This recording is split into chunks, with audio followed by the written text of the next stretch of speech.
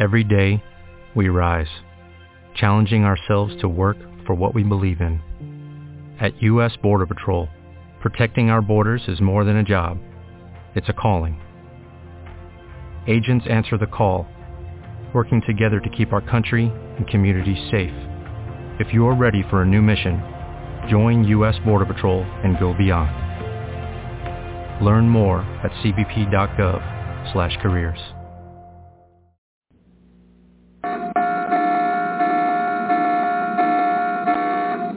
This is not a drill. This is not a drill. General quarters, all hands on your battle stations.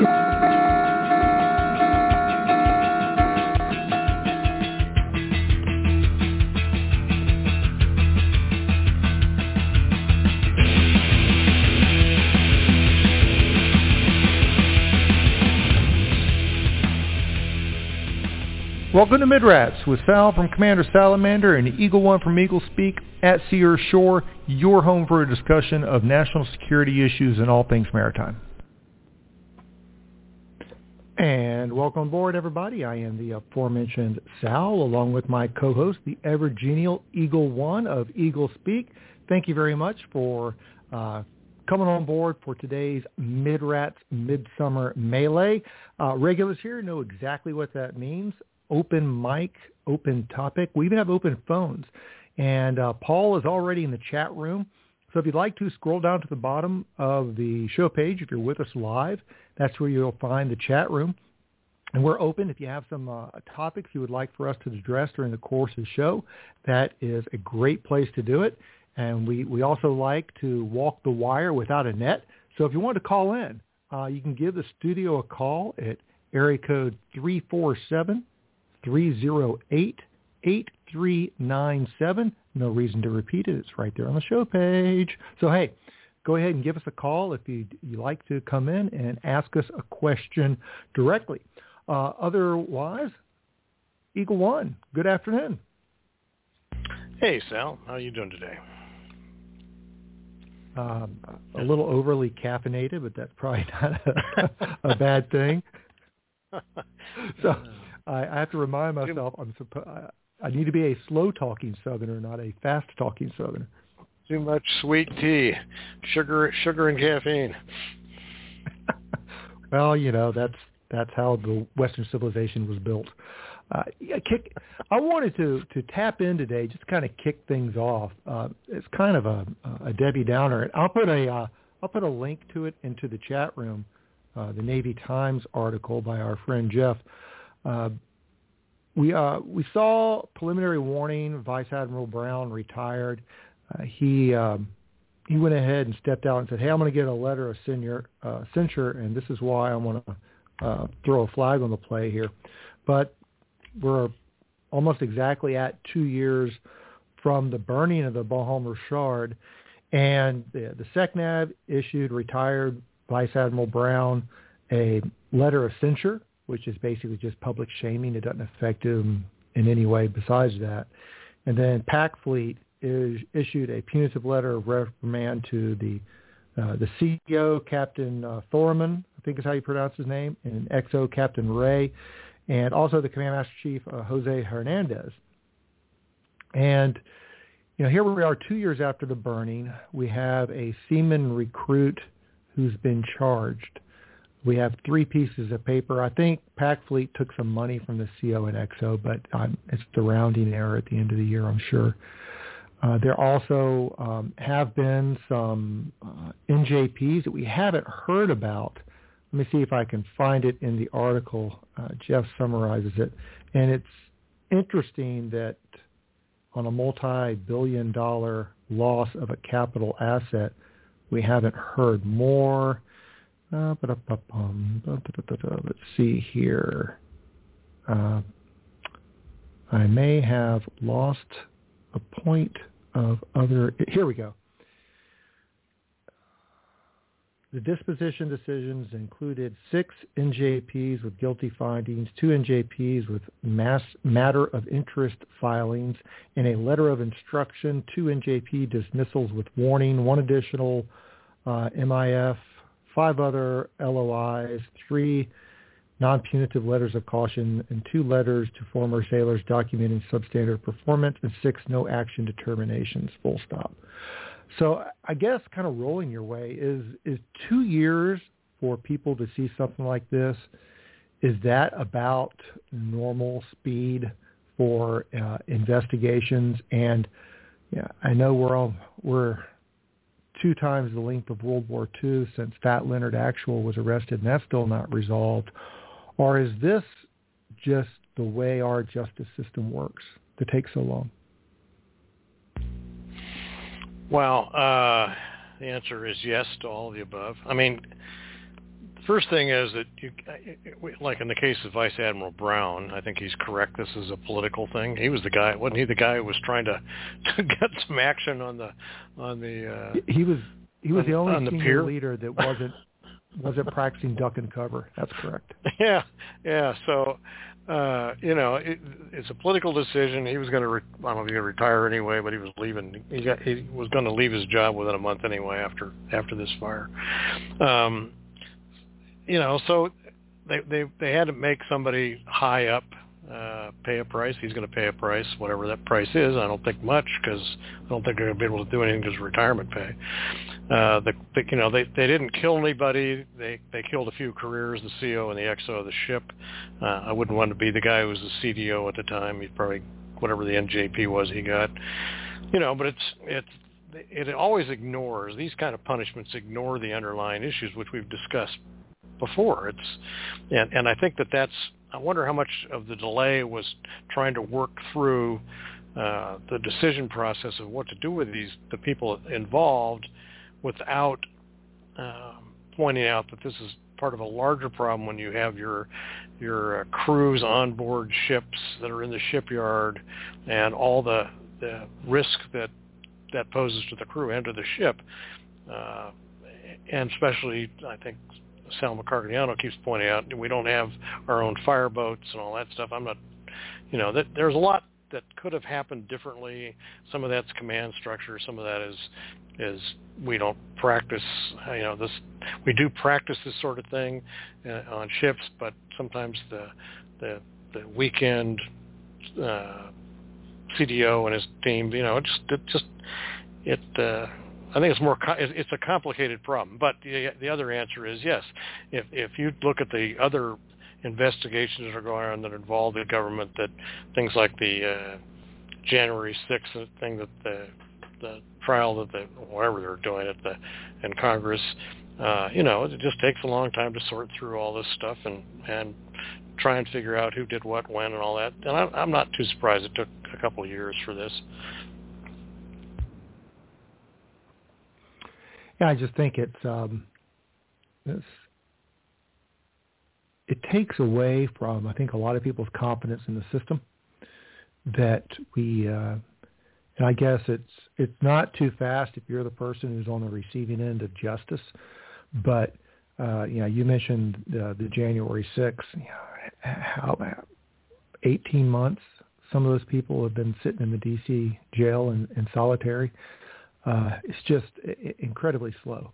And I don't, what you do want to learn or what you do want to inject into the system, I don't know how we make it more efficient. The criminal system is equally slow. It hasn't always been, and it's a multi-causal thing. But I think especially in circumstances like this, where the ship itself has already been sent to scrap. Again, I'm not a lawyer, but if you want to take me to court for destroying something and you already destroyed the evidence, I'd rather be the defense counsel as opposed to prosecution. But I don't know how we fix it, but there's got to be a better way of doing things for circumstances like this, because how many ships have gone through maintenance cycles since this, et cetera, and so forth? How many more leadership seminars for new COs and XOs have come in? And even if we are covering these things in-house, I think along with a lot of other things, you can go back to a dozen years ago where they decided to classify in-serves that we've talked about here before, is the American people, through their elected representatives, they deserve to have more information shared. And we had another couple of COs since we did MIDRATS last that have been fired. And I understand the arguments for pro and con for sharing more information. But it just kind of fits a pattern that the American people and their elected representatives are not getting the level of transparency and accountability that they should have for their Navy in general and the military in a broader sense, and a representative republic. So it's a combination of when the Navy doesn't like sharing information, and when it does do stuff, it just takes so long. It's not a good look. Well, but it's gone on for so long, sort of. I mean, when you rush to judgment, then you've got a problem. And if you don't rush to judgment, you've got a problem. So, Admiral Kimmel and General Short at Pearl Harbor, I mean, how many years after they got fired, does it take to clear their names? Because, what responsibility do they have? And it turns out that, there were possibly, I mean, if you depend on which book you read, the book du jour on Pearl Harbor, either right. Kimmel was set up and Short was set up, while MacArthur, who should have known what was coming since he was warned that there was an attack, he let all the B-17s get destroyed and stuff. So, it is not an equal justice system, and if you rush to judgment, there's a problem. And if you don't rush to judgment, obviously there's a problem. So, and you're right. I think defense lawyers get into this stuff, and maybe that's one of the reasons it takes so long is that everybody's trying to build a bulletproof case against people these days, and they know they're going to get sued or appealed or whatever, and it just it seems like it just never ends. Not pleasant. But at least something has been done, and if it's not the thing we would have thought would have been done, then and we still don't know what's the fate of this young man, the guy who's actually accused of starting the fire. I'm sure there are a lot of people who would like to see a yardarm with a old school punishment, but. And he may very well be innocent. And you're right. This isn't anything new. It's people as human beings. Like the CO of the Indianapolis, how many decades did it take for his name to find? I think it was actually after he passed away that. Yeah. What's the proper word? Exculpatory evidence that was actually just record message traffic that had always been available. It was just classified and not brought out. Showed that Skipper didn't do anything wrong. It wasn't his fault. But he was, was he taken to task for the loss of the Indianapolis, which was a huge tragedy. That thank goodness for Jaws. Now more American people know about the Indianapolis when you mention it. But it made it to the popular. It's all horrific. I'm sure you have as well. A couple of firsthand accounts of what those sailors went through. You can't create a horror movie worse. Yeah. Well, I mean, I even more recently, we interviewed, didn't we talk to the CO of which one was it? The one that got the missile, and the CO, they saved the ship, but the CO won't get promoted because some senator objected to his promotion. Remember that? Yeah, that happened to the skipper of the Cole, who had the Cole, the rib blown up next to his ship. Yeah. Oh, yeah. I think that's what we're talking about. Yeah, that's who I am talking about. The CO of the Cole. I mean, here's a guy who's been selected for promotion. Navy says he didn't do anything wrong, but Senator Warner, I think it was, said no. This shall not stand. Yeah, I don't. You never know how this stuff's going to come out, but I'm sure that, what was his name? Lippold? Was that the guy? Kirk Lippold. Great guy. Yeah, I think if he's a bit miffed, I don't blame him a bit. Yeah, not to mention the fact that to see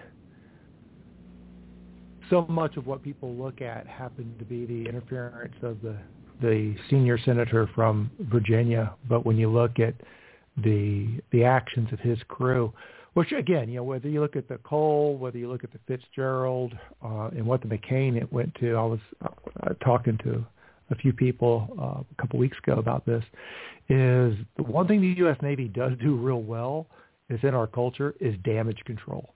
If we could take, and sometimes that can be frustrating for people. I know our demands on that is creating a few extra challenges on the Constellation class. But it's okay to be really good in damage control, because when you're not good at it, that's how you lose hundreds of sailors and not dozens of sailors. But yeah, the story of what that crew did to save the Cole is on par with what our sailors did in the blink of an eye with the Fitzgerald and the McCain more recently.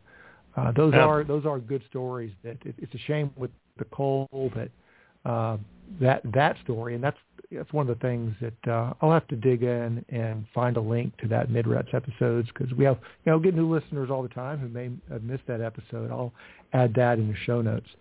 Well, let's talk a little about the need for damage control, because I know you advertised we were talking about Snake Island, and one of the questions you have is, we were discussing kind of pre-show, is if you're going to bring your ships close to shore, and you're now within the range of coastal artillery or anti-ship cruise missiles and all that stuff, you better be good at damage control, because that's a pretty dangerous area to go in.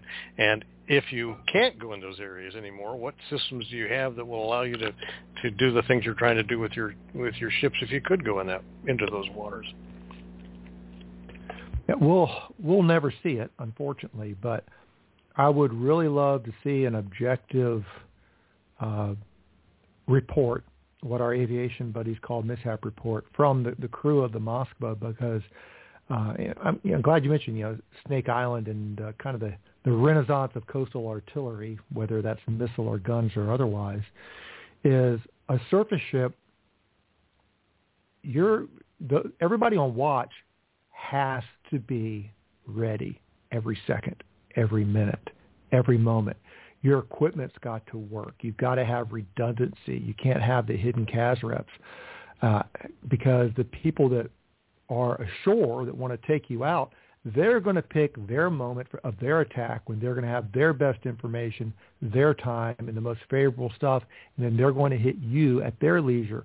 You can't pick when the enemy is going to engage you when you're inside their missile range. And that would be very interesting to see. And again, we'll never see it. But because when you look at a Slava-class cruiser, they look like the Death Star, but what you don't know, what the material condition is of the sensors and the actual weapons, what their crew rotation was right, what their qualifications were, what warnings, if any, they had.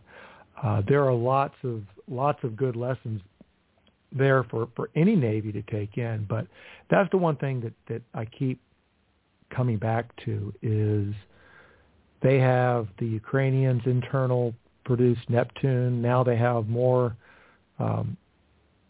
harpoons ashore than they know what to do with. And they have, in addition to taking out the Moskva, they've taken out an oil rig. They took out a tug and a few other items. I think a lot of countries who can't afford a Navy, or just they don't have the geography to be able to get a Navy out of port before somebody hits them,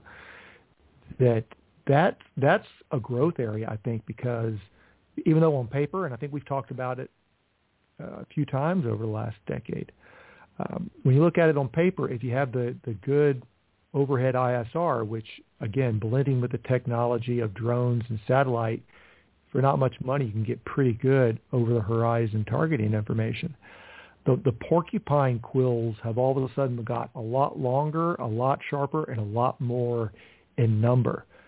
That is something that I hope a lot of people, both in the service community looking at defensive armament, are thinking about. Last time America had to worry about it was, I believe it was the USS Mason, when the Houthi rebels fired a Gen 1 or maybe Gen 2 anti-ship cruise missile at them, and depending upon who you talk to, they were really good or really lucky, and they took it out.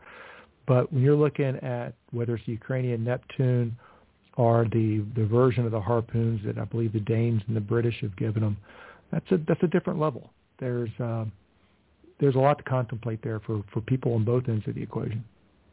Well, we saw the Lebanese, I guess it was Hezbollah, take on them. I mean, this has been going on for so long that we forget about the missile attacks against surface ships. But the Silkworm threat during the first Gulf War or Desert Storm, whatever it was, they were shooting, attempting to get the battleship.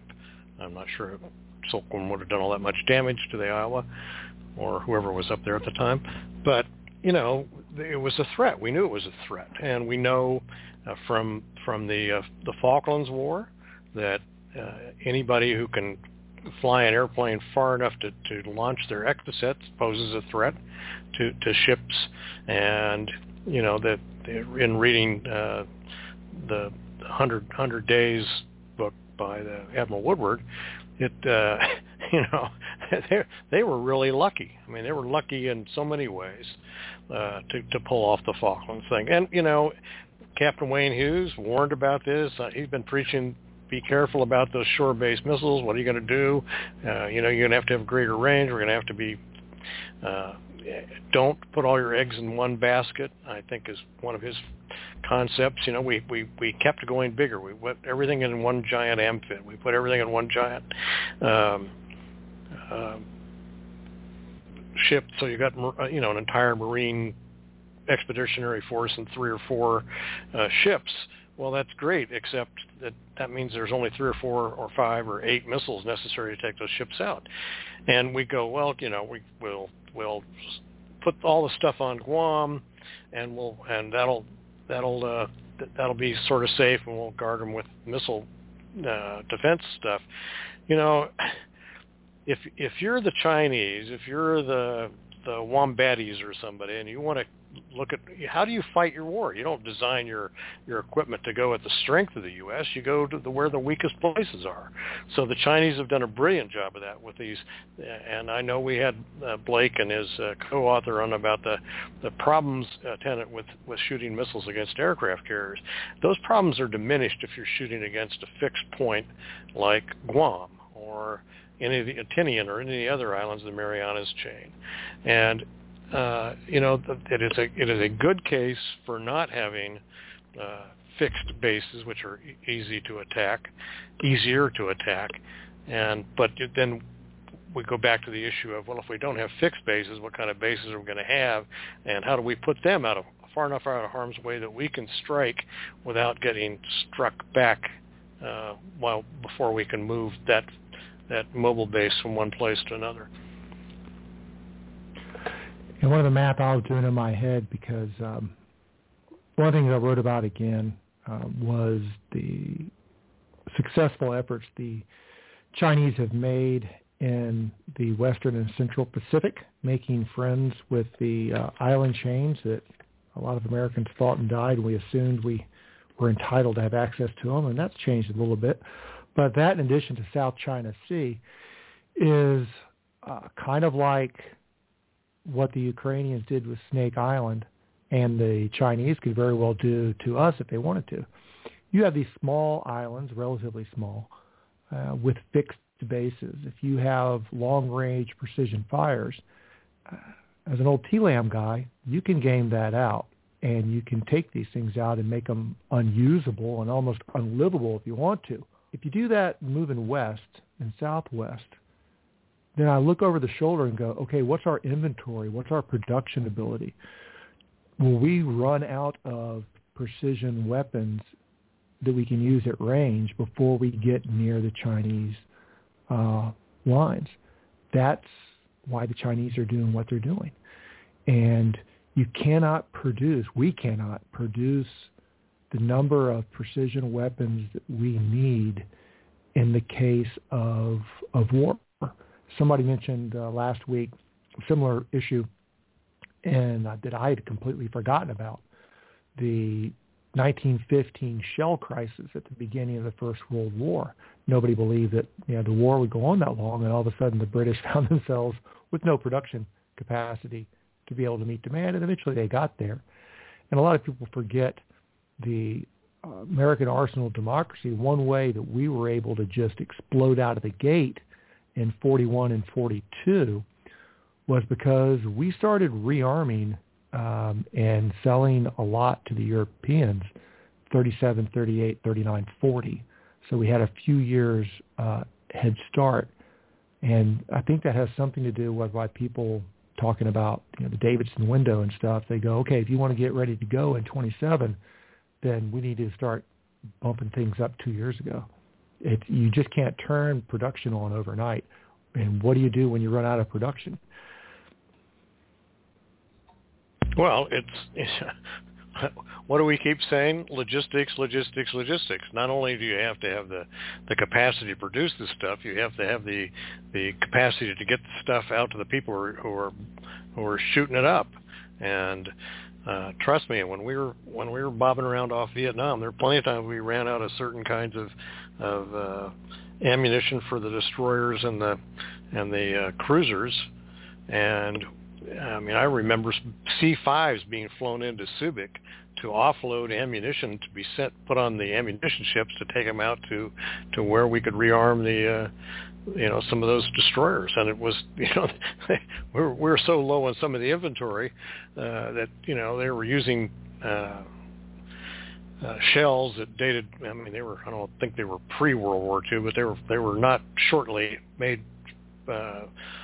Perhaps shortly after World War II. So, you're looking at a pretty long time, and there's always some questions as to whether some of the damage that was done to a couple of the cruisers out there and the gun mounts wasn't caused by some of that antiquated ammunition. So, you've got to produce the stuff, and then you've got to be able to store it, and you've got to keep maintaining it, and you've got to get it where it's got to go, and it's got to be protected to get it there. Assuming that your opponent figures, well, they've got this long supply chain, and they've got to come to us because we are a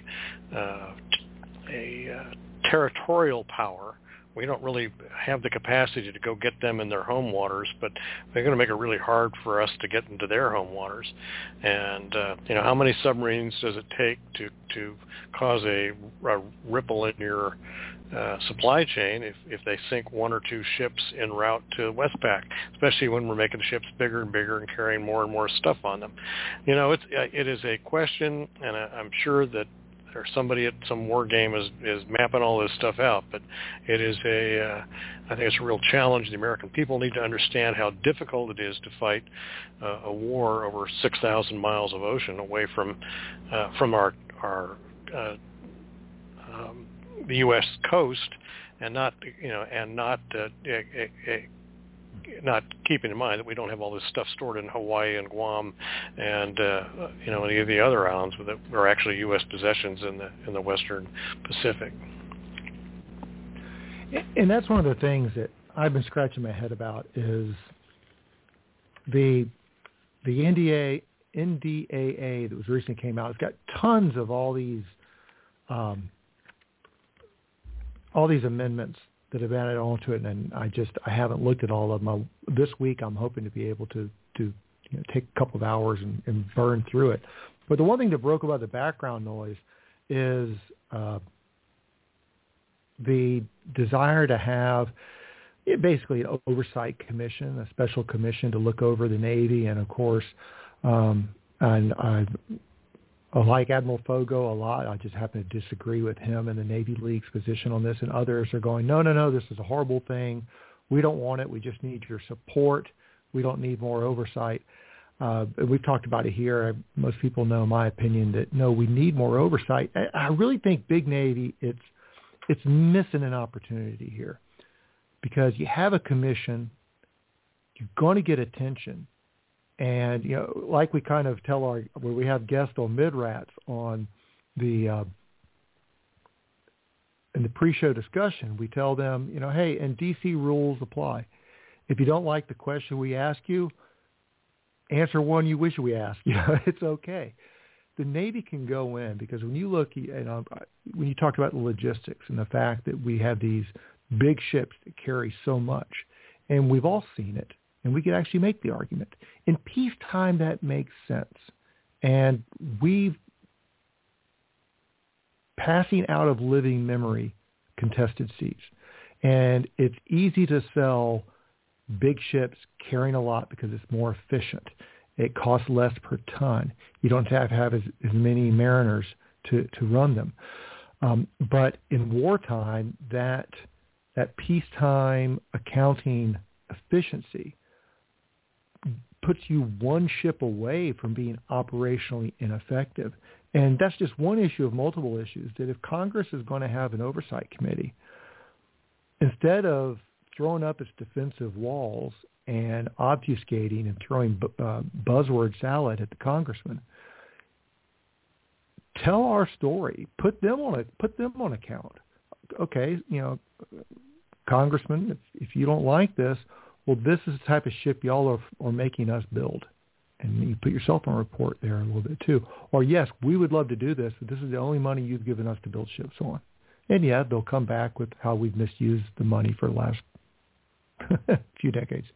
But I think that's an opportunity. If Congress is going to invite you to dance, then dance, but use it to your advantage. And that's one of the many topics, if we could, in an oversight committee, that we could, the Imperial we here, the Navy and navalists and whoever's invited, can turn the tables towards something that's very productive. And that's one of the things that I would like to see, because you know the map, I know the map.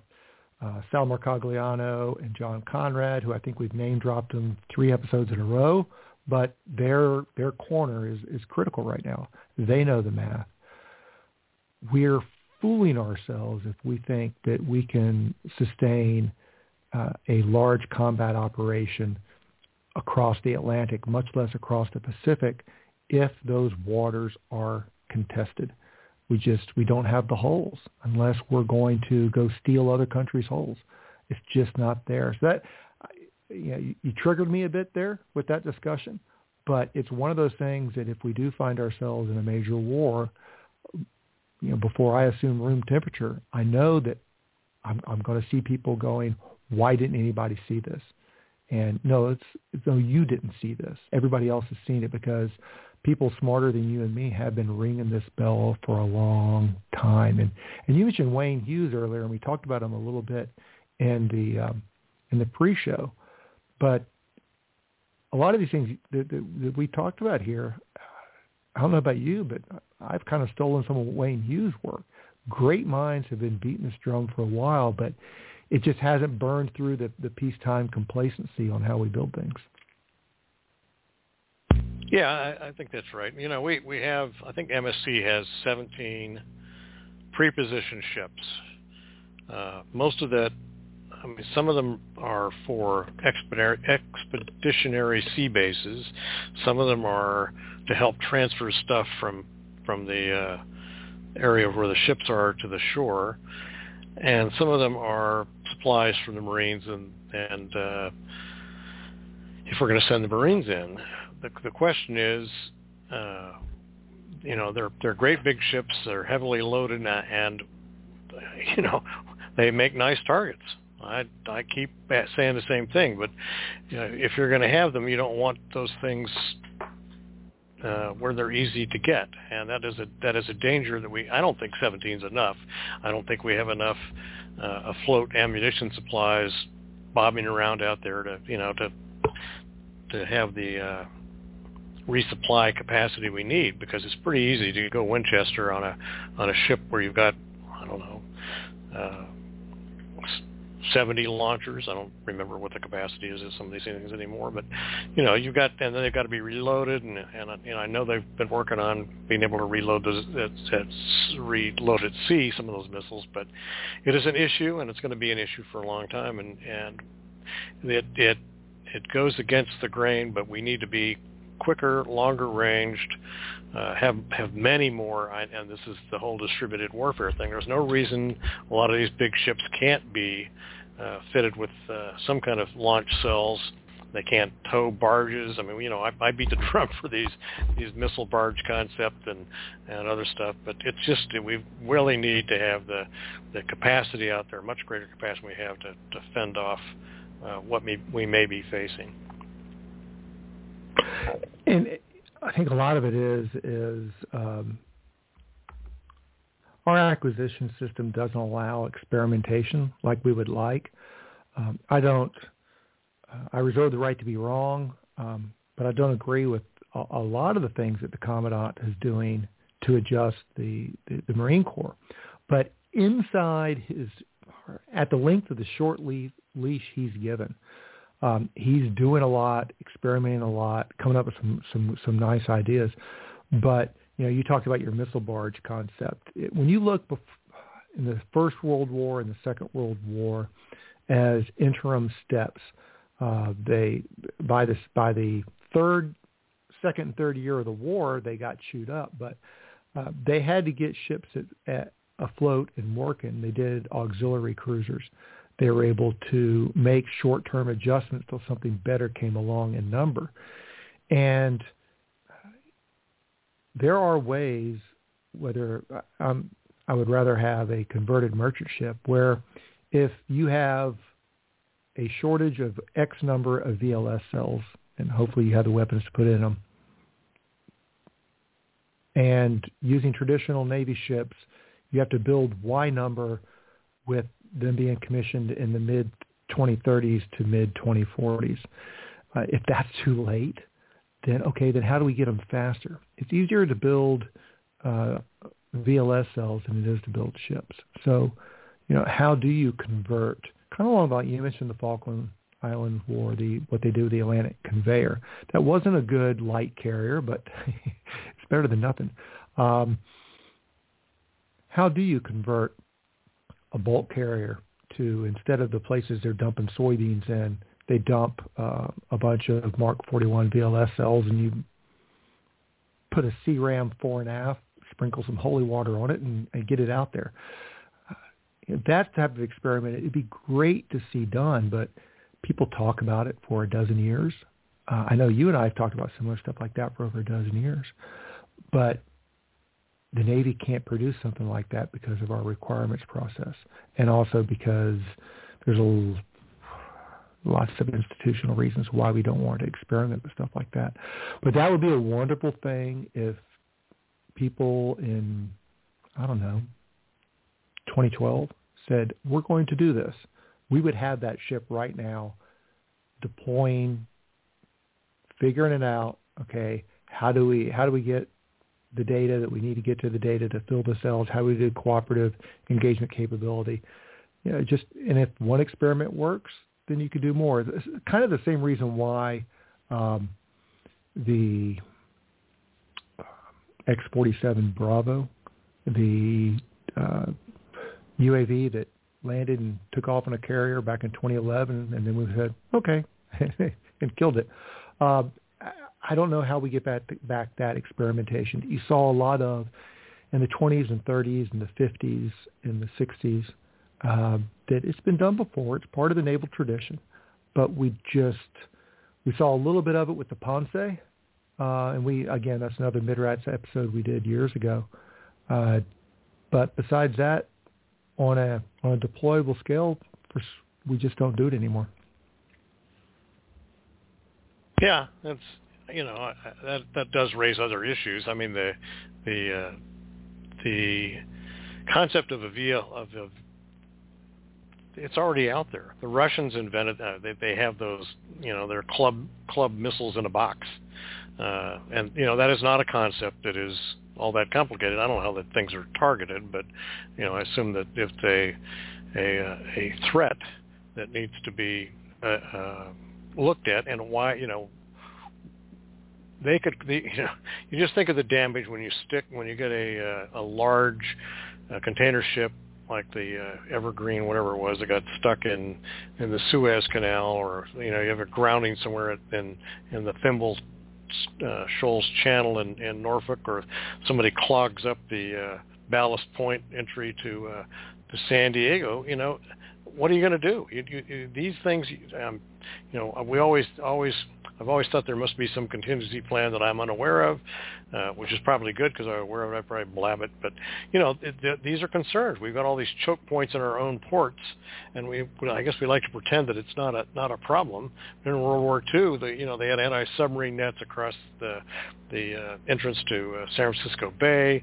I assume they did that in Pearl Harbor and what all the other fleet bases we had in Washington and other places. But the threats are everything's more powerful now that people are taking a look at this stuff. But you always need to red team this stuff. I saw that Mershenko, one of the original red team guys, died the other day. It was kind of a shame. But who's our red team saying?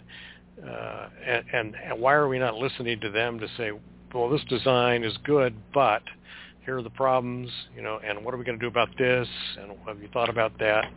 And I don't know if we do that in war games enough, or whether they're canned enough that we don't worry about it. But we really need to get people like John Conrad and Sal Mercogliano and the merchant guys involved in this stuff, because they understand that you got big oceans, you got problems with ships, and the maintenance and readiness level of our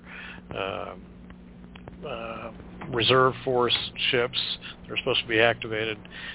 We've been talking about that for the last 10 years. I'm not sure the ships, the quality of those has improved any, and what the replacement plan is, and when that replacements are going to come online. And we've got to talk about stopping the restrictions on buying foreign-made hulls. If it's a ship and it floats and it can meet our needs, does it make a difference that it was made in Germany or in South Korea or in Japan, where they've got some pretty darn good shipyards? Yeah, and again, that would go into if Congress wants to have a commission, okay, that's great. There's actually a great opportunity here to, push back against one of our favorite topics, which is the sea blindness. And, if you don't tell your story, nobody else is. And, one of the things that has broken over the background noise, and we talked a little bit about it in the pre-show, even though he hates the use of the word with his name in it, the Davidson window. One of the interesting things, and Jerry Hendricks has talked about this pretty good, is it folds into one of the regular comments that we've had about the challenge of China. Will she go old before she goes rich? And rich gives her the ability to have that huge military. And there's and I'll link it in the show notes as well. A lot of that's based upon Chinese, not just economic growth, but their demographics.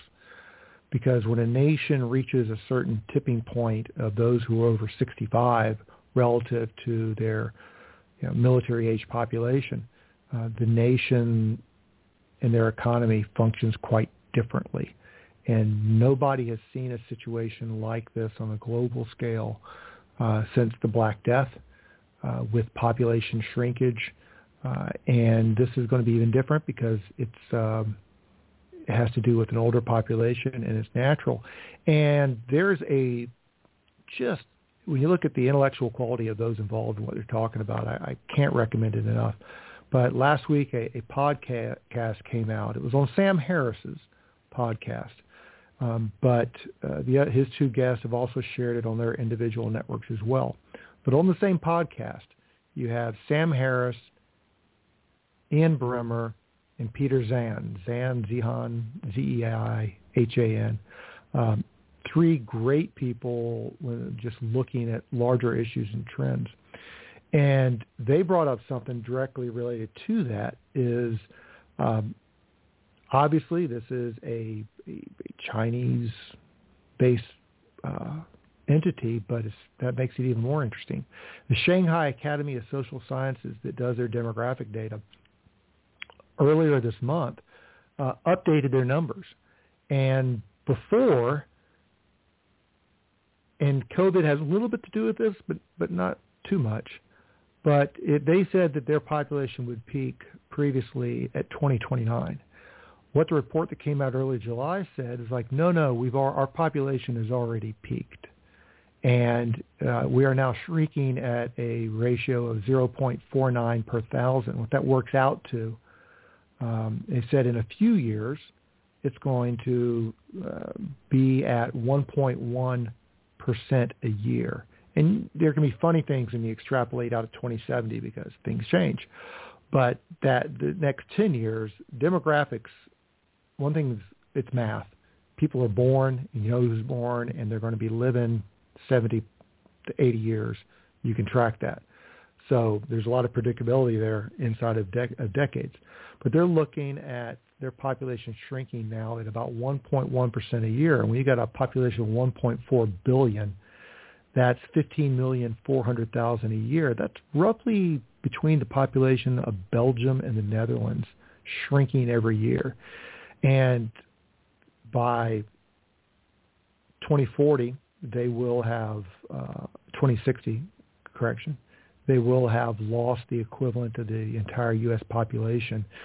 And by 2079, I won't be around to see it, but my kids and grandkids may, they'll be half the population they are today. Now, what that got me thinking a little closer to home is, okay, if the Davidson window and all that discussion and pontificating revolved around China's population peaking in 2029, but instead it peaked at 2022, that's a 7-year backup. So that the center mass of that threat window is kind of now. So one or two things. Either the risk of conflict is greater now for the next few years than had been before, or did China already go through the get old phase, and as a result, the chance of them willing to risk war lessens? I think both are interesting observations on that demographic data, but I don't think we have good templates to look at. Yes, during the Black Death, there were still huge wars going on, but the Black Death killed everybody.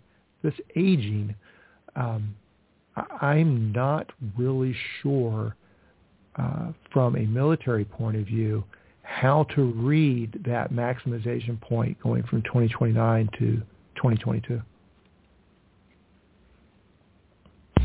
Yeah, it's an interesting question, and it's a question that what in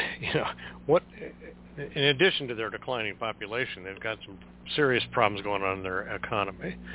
And so what do authoritarian states do when faced with issues like a decline in population and their economy is in trouble and they have to have do something to kind of change the subject, and even in their homeland where they are so authoritarian?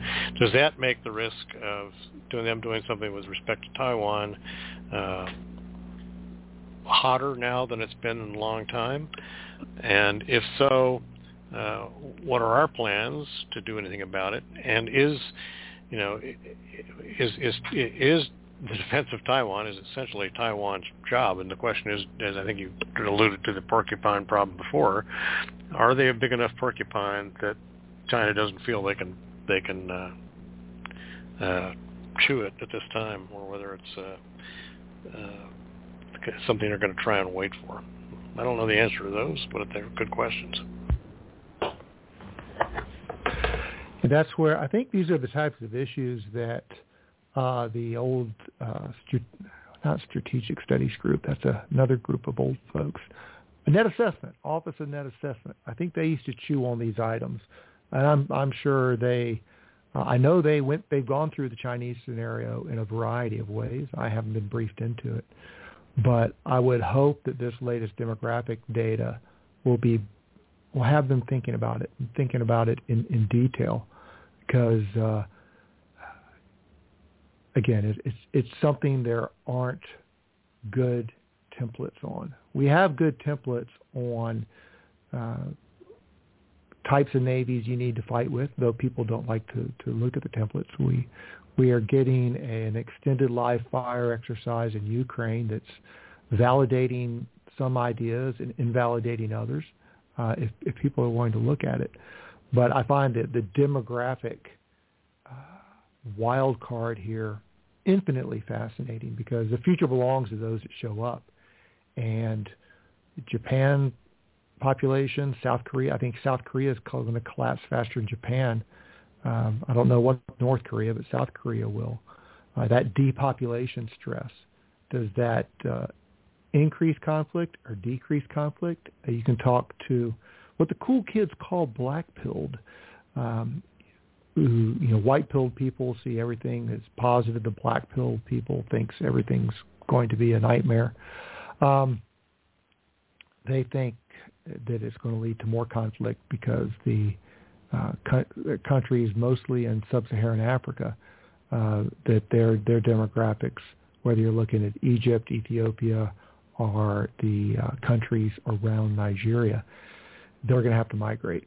And that's where going to be an interesting conflict to see. I don't know if interesting is the right word, but we'll see in about 2040, 2050 how that plays out. But I'm more concerned with the immediate threat or partial threat from China.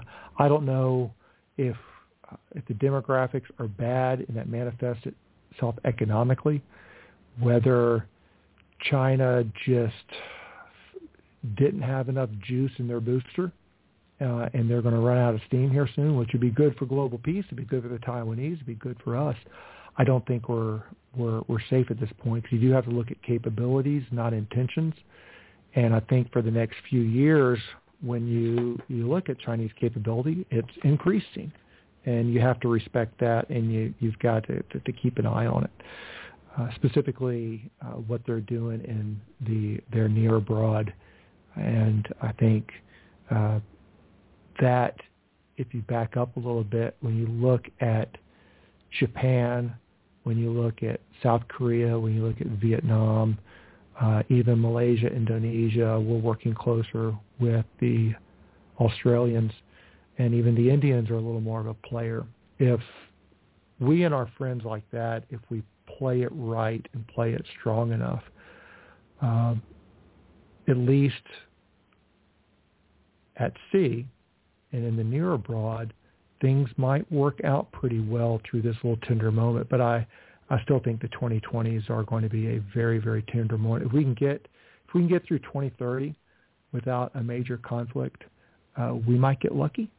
So far, so good. It kind of, I think 2 episodes ago, we talked about it, that it depends upon whether the information that comes out of Ukraine inflames the odds of conflict, or whether that's going to help dampen things. That's a good question. Yeah, if somebody predicted that Russia would invade Ukraine, they wanted Crimea back, they want Ukraine back, but the resistance has been pretty impressive. I'm not sure that Ukraine can defeat Russia. I'm not sure Russia can defeat Ukraine with the help they're getting. But there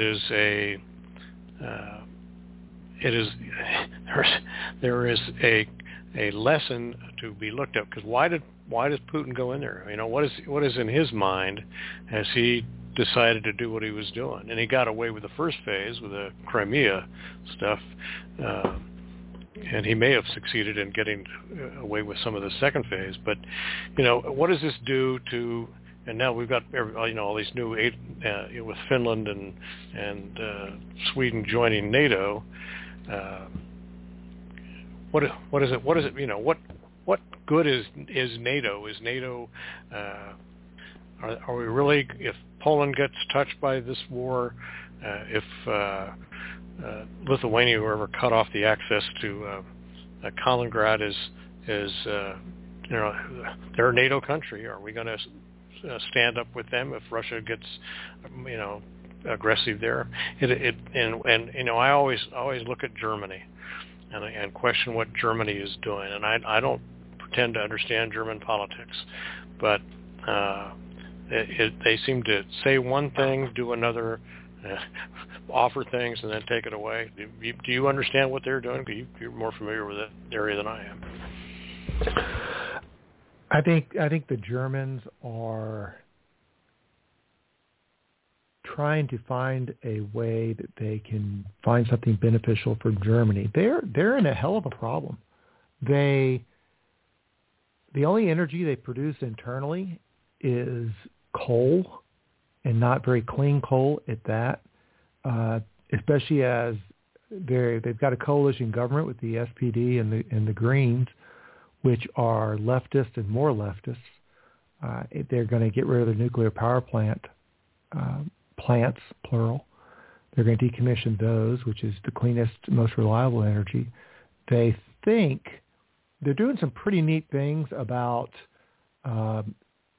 being able to diversify their natural gas import ability outside of Russia,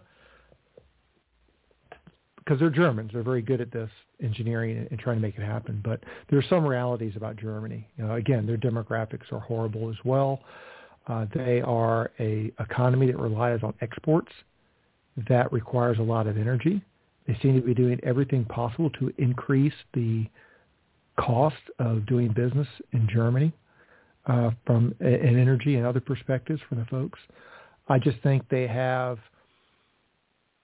shaky leaders who are making decisions for ideological reasons, not for reasons that are in the best interests of the German people or their allies. Unfortunately, you're seeing something similar in the Netherlands, where their interests are focused on ideological things, not responsible statecraft looking after people. And the big card is going to be this fall and winter. Hopefully Europe, Northern Europe especially, will have a gentle winter, will not have a harsh winter. But from the front lines in Ukraine going west, you're going to have to heat homes. You're going to have to keep economies going. And Northern European winters can be very demanding on those two things. How that impacts inflation, I don't know. When you look domestically, a lot of people like to make very fair comments about the problems that we have economically here in the U.S. and some of the failures in our political leadership. But when you look at the U.S. dollar's appreciation against other currencies, it's not because we're great, it's because they're worse. And the Europeans have big problems. And this war in Ukraine and Russia, how is it going to look when it approaches its first year? That's a wild card. It all depends on how things come at come wintertime. All these Western weapons are only now starting to make their presence known on the battlefield, and there's more in the pipeline. But again, going to your question about what's going on with Germany, Germany's focused on internal issues. They're not a leader in NATO. The French, I think, doubled down on thinking Russia was going to win this early and got a bit over their skis here. And I think the former Soviet republics and former Warsaw Pact members that are in NATO right now, I think that's where your center mass is taking place. And that bloc is going to make any attempt in Western European NATO, whether you're talking about the Germans, the French, and the Italians, to try to force Ukraine to come to some accommodation.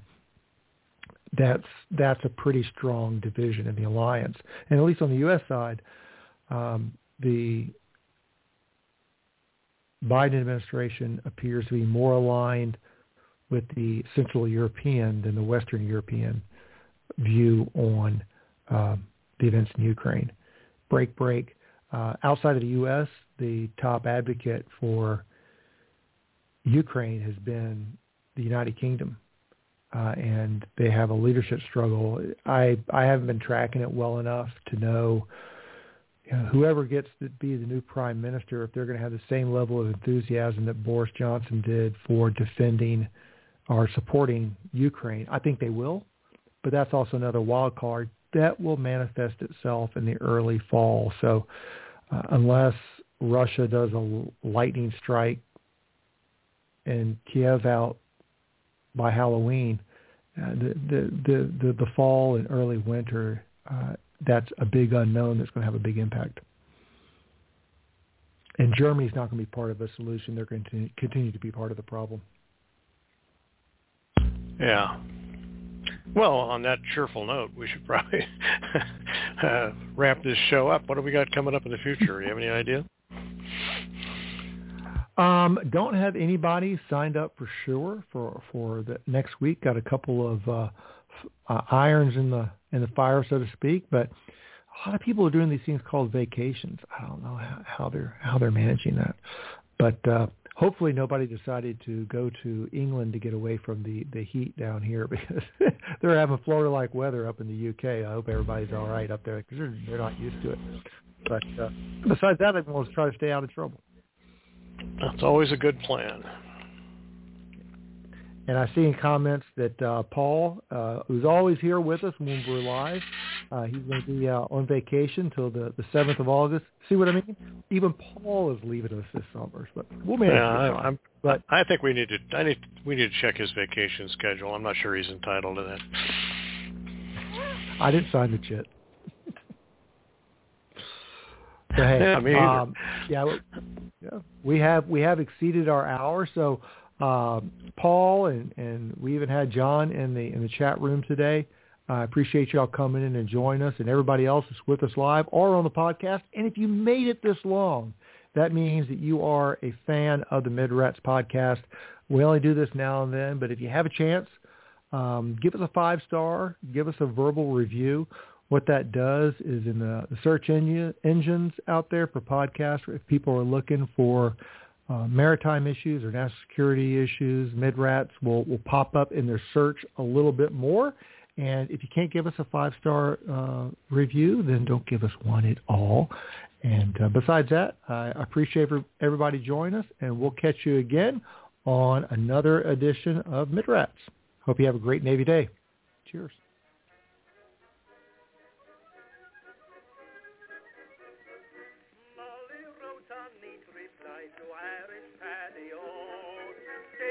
Like Maloney wants to marry me, and so leave the Strand and Piccadilly, or you'll be to blame. For love has fairly drove me silly, hoping you're the same. It's a long way to Tipperary, it's a long way to go. It's a long way to Tipperary, the sweetest girl I know. Goodbye, Piccadilly, farewell, let us swear. It's a long, long way to Tipperary, but my heart's right there.